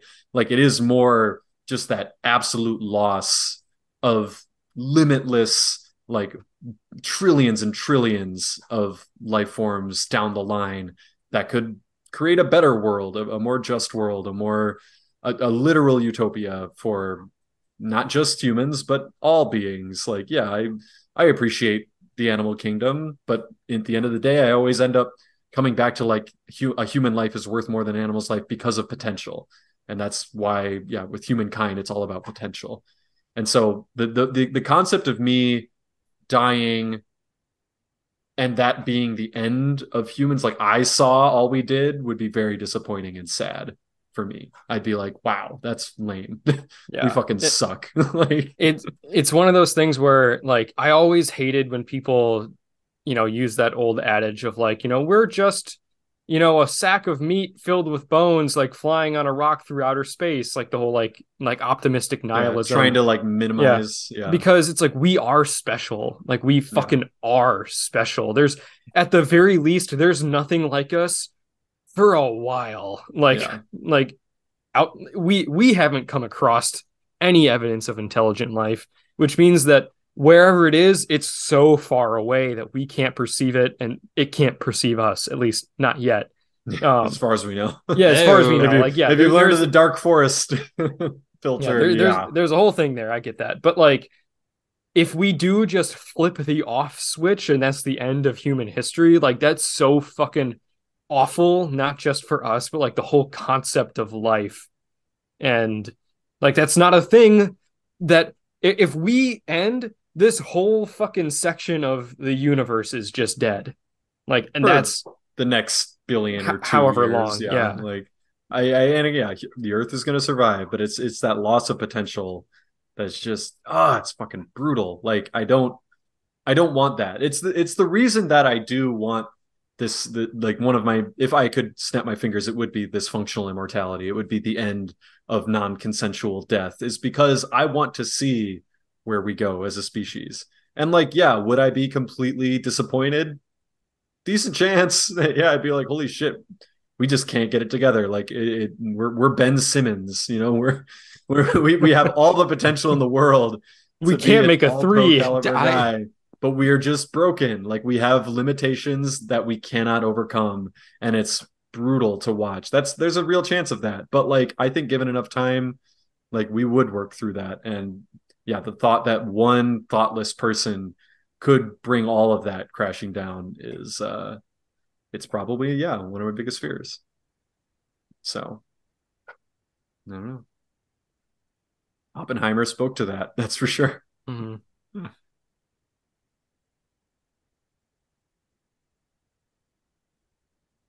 I'm glad y'all could take that away from the film. Lucas was like, I don't know, man. It was pretty mid. I mean, compared to Barbie, compared to Asteroid City, a little bit. Asteroid City. I'll throw Barbie in there 100%. No, Huh? I will defend Barbie to the ends of the earth. I don't think you can properly compare Barbie and Oppenheimer. That's why they're such an movies. interesting double feature. Yeah, that's they where both the have joy comes from. Yeah, like when people were talking about God, there was another like horror movie and Paw Patrol. It was like a double feature, and it's like, the reason Barbenheimer was so fascinating wasn't even because they're so different as a movie. It's because what they're trying to do is so different as a movie. Like their mission statement when they set out to make the movies are so on opposite ends of the spectrum, and so equally valid and important to me personally that like, I'm just like, this is fascinating, and I love both of them. And I fucking love Barbenheimer. It's going to be Barbie. I love Barbenheimer. I love that weekend. That's kind of. It's going to be a box set, right? There is going to be a box that has both of those movies. I hope so. On like DVD or Blu-ray in there. I'd have to go back in time, but I don't think that there'd be a single weekend that released two movies that I love as much as both of these movies. Like, it's going to be really hard to split hairs at the end of the year and pick my one that I liked most because it's very difficult to compare the two. And I think they both succeeded equally in what they set out to do. And I don't know. We're going to find out in 3 months, which is terrifying that 2023 is almost over. Oh, bring it on. Yeah. Speaking of things that are almost over, I'm in chapter 4 of 5 in Armored Core 6. Even though I'm not actually almost over with it, I'm pretty sure you have to play the game multiple times to get the true ending. So the magic space oil that like several corporations and eventually the UN is fighting over. Unobtainium, yeah. Yeah, that's sentient. Oh, the oil's sentient? Yep. That's a mode of life. Good. That is. Isn't that a thing from like Final Fantasy VII? Yeah, but that's more like ethereal. That's like, oh, this is like the spirit of humanity. No, the oil talks to you. The oil can be several different people and it talks to you. It's not totally clear that the corporations understand this. I imagine they do. But yeah. Boy, are you burning the oil in your mech suit? Not me personally, but other people. He's running off clean coal. Yeah, what are you running off of? This is my next question. Probably like a fucking fusion reactor. I don't know. Are you sure you're not burning the magic oil? So my mech, no. Has magic oil been injected into my body so that I can interface better with the mech? Yes, absolutely. Did that so it's fuel and it's a thing that can go inside of you? Yes. Did the oil that went inside of you die per se?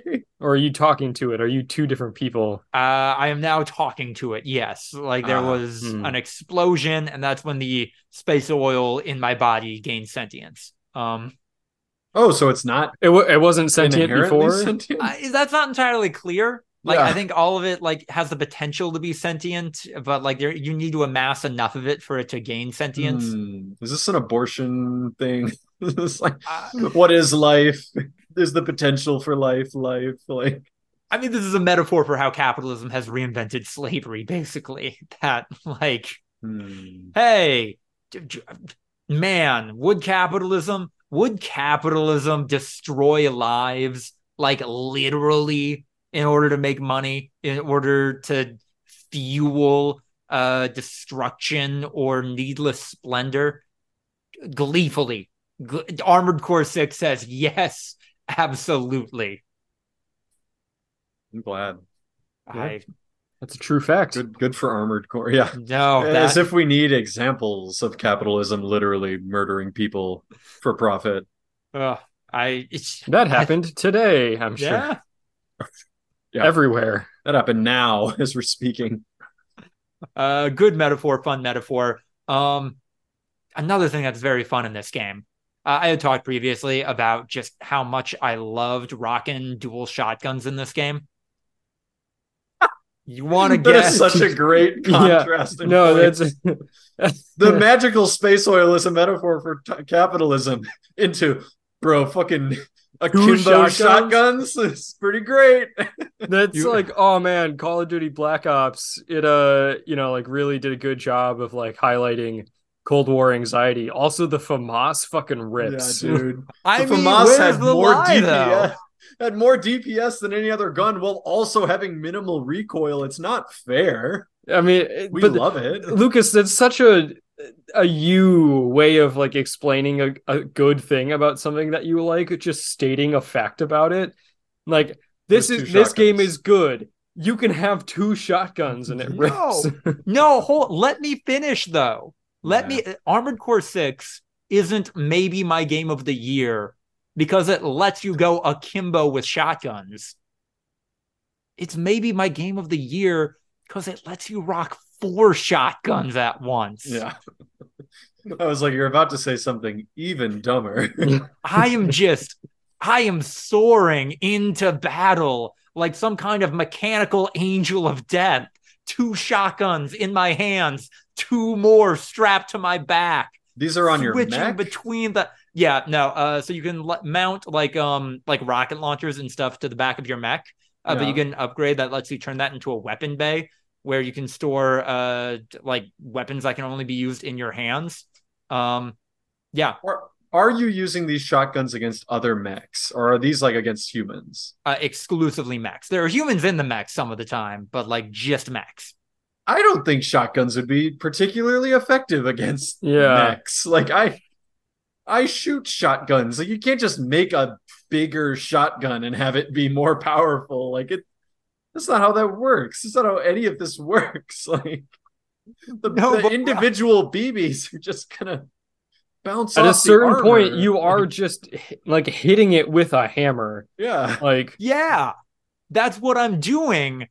Like 4 hammers that are reloading in a timing that allows me to do it near continuously, just repeated until whatever fleshy, weak little baby man is inside of that armored core is concussed into jelly. this is That's like my when you fighting said style, that and it's amazing. the reason that Elden Ring was good was because you had the like Death Star laser that you could just like one shot all the bosses with. Yeah, that's hype as shit after like 40 hours of the game of you struggling tooth and nail, and then you get the win button, and then you start fighting bosses that the win button doesn't work against, and then you are back. You are back to being a weak baby flailing against a god, and eventually you beat that god, and it is incredible. Ah. Also, I want to say that yeah, you can customize your mech a lot. So my build that has 4 shotguns going off near continuously, I slapped the bisexual pride flag colors onto it. So yeah, between the shotguns, the gay shit, and like the anti-capitalism sentiment, this game has like 75% of my identity going on at once, and If I'm you into it. This is if the most anime represented. waifu shows up, then it's you got You're all done. 4. It's game over. I mean, like, oh, Andrew, of course, the sentient oil speaking to you is Oh, voiced by the same woman who voiced the girl in the most recent season of JoJo's Bizarre Adventure. oh, It's buddy. Cortana, but it's like goo that's Yeah, inside of you. yeah. Um, yeah. So Armored Core, fantastic. I can't wait to get through this first playthrough and then immediately go through the 2 other playthroughs I need to actually 100% the game. I don't get Japanese games. I don't understand this. Oh well. Yeah, no, this is fantastic. Replayability doesn't mean you are forced to You have play it to. again. I was Yeah. thinking about this. Like, everyone came to Starfield, like with the talks of, oh, this is an infinite game. Like, a lot of the branding, you can play this forever. And it's just like, man, I'm here in Armored Core 6. And like, the amount of customability, the amount you can change up a robot, for as much as I like doing my dual shotgun build, I don't know. I feel like I could play Armored Core 6 more infinitely than Starfield right now. And also, yeah, I said this earlier. A lot of controversy over pronouns and identity politics in Starfield, which anyone complaining about that is a jerk off who can, Yeah. yeah, Yeah. whatever. I saw so many Twitch streamer reactions of just utter There's garbage. pronouns. Like going to a Bethesda devs Twitter, being like, "Of course they got their pronouns in their fucking yeah." No, bisexual pride flag mech is like, yeah, that's me. This is what I'm about.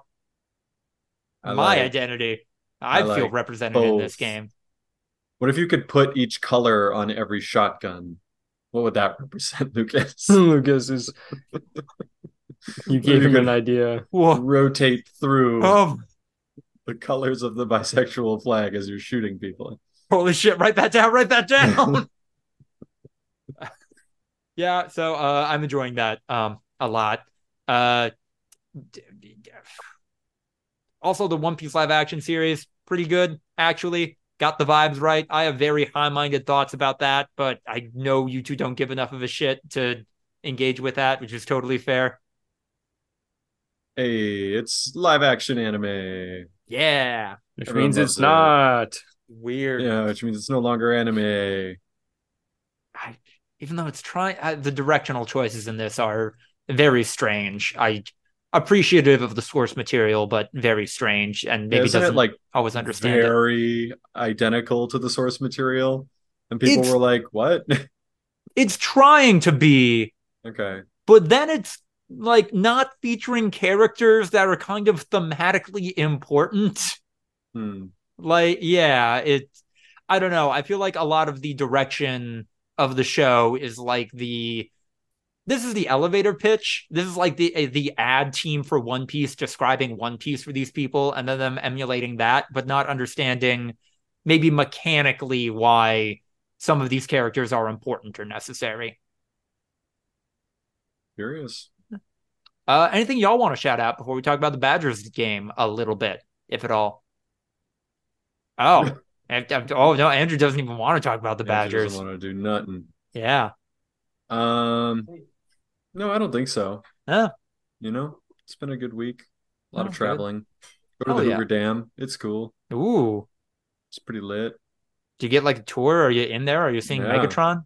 You gotta spend $30, but Oh. no, you get in them guts. Like you are in the fucking wall, halfway up, staring out a ventilation shaft, like 500 feet up, just chilling in a place that tourists were never intended to go. Oh. Like inside the Hoover Dam, they have areas that are like that it was always intended for tourism. So it's like Art Deco and Yeah. like very of the 30s and everything. And then you get in the guts and it's like just raw concrete and the tunnels are only like 5'6", so you have to hunch down the whole way. And like you're like, nope, they didn't expect people to be I walking around in here. Two questions. Why did they change that? Why are they allowing people back there now? And It's two, fucking rad. valid. Yeah, that's the Okay. It's reason. worth $30, so I guess it has. All Yeah, right. exactly. And then like, is that I don't know, unsettling at all to be like, man, this is what's holding this all back. This is the technology, the engineering at place here. It is like, yeah, but at the same time, it's so ridiculously over-engineered for very Hmm. specific reasons related to LA, actually, is there was basically a dam in LA in 1922 that burst. Los Angeles controlled all of the water rights Mm-hmm. from this dam. And that was why a lot of cities were being swallowed up by Los Angeles and now are like neighborhoods in Los Angeles. Oh, Like Studio weird. City is an example. Like Studio City used to be an independent city, and then Los Angeles controlled the water rights, swallowed it up, and it became part of Los Angeles proper. Mm-hmm. And then 1922, this dam burst, killed hundreds of people, and it kind of halted that progression. So that's why cities like Burbank, Santa Monica, Beverly Hills, like they're still independent because they hadn't quite fallen yet, but they were probably about to all become part of greater Mm-hmm. Los Angeles. And this dam burst. And then the Hoover Dam was such a giant project that was conceived of pre Great Depression, but it was very clear early on that like the execution was going to be very important for Mm-hmm. providing jobs, like, and this was going to be a huge boost to all sorts of economies and everything like that. And they were just like, if this thing fails, like the effect it'll have on American morale is horrific. So yeah, it was just ridiculously over engineered by every standard. They had like a 5.1 magnitude earthquake. It was designed to withstand up to 8.6, which will basically never happen in that Mm-hmm. region. Um, and yeah, like they used to do quarterly inspections. Now they only do biannual because they're just like, we've basically never found an issue. Like the amount of stuff that we find on these things are just basically nothing. You do get a sense of the scale when you're inside of it. Like you go inside the generator room, which is on the end of the wall, Mm-hmm. and you look all the way across, and it's like a football field, like it's a Yeah. huge expanse. And they're like, from here to that wall, that's the thickness of the dam. Like that's how thick this wall is at the bottom. Like it is like 400 feet thick, like you do kind of go like, okay, I get it now. Like when you're at the top and it's just like a narrow road with two sidewalks and you're like, it's kind of thin up here, but no, in like the meaty part of the dam, that shit is strong. So I recommend it. It's a Very cool cool. trip. And it Yeah. costs $30, but Huh. pretty worth it. Pretty unique experience. How's the orb in person? The orb is pretty fucking wild Oh, too. you Like ponder that thing? You ponder that shit? yeah. During daytime, it's Yeah. not as impressive because the sun will shine on it and you can kind of see the metal frame under the screens. Oh, But yeah, at night it is creepy. Like it really does throw off your perception of reality a little bit, that it's so crystal clear. You know, your brain really does think like you're looking at a TV screen instead of a window. And it's just like that. I don't understand. This doesn't make any sense. So perfect cool. for Vegas. Yeah, basically. All right. Yeah. Badgers won. I don't know if it was by enough for the shadowy college football council to look upon our boys favorably, but they won. That's good. If we keep winning, it won't matter. Just win, baby. If you go undefeated, you're not going to be kept out of the playoffs. So until you lose, no reason to panic. Doesn't matter how bad it is, how ugly it is. The year that we were almost undefeated and we only lost to Ohio State, we had some ugly games that did not go our way, and we still managed to squeak it out. That's all that matters. You just got to squeak it out. So, and we didn't squeak it out. Like, we did win by a pretty sizable margin, just didn't look that great doing it. So, oh well. All right, that'll just about do it for episode 231 of the Voluntary Viewing Podcast, which will almost certainly be titled, Drake, Where's the Demon Core?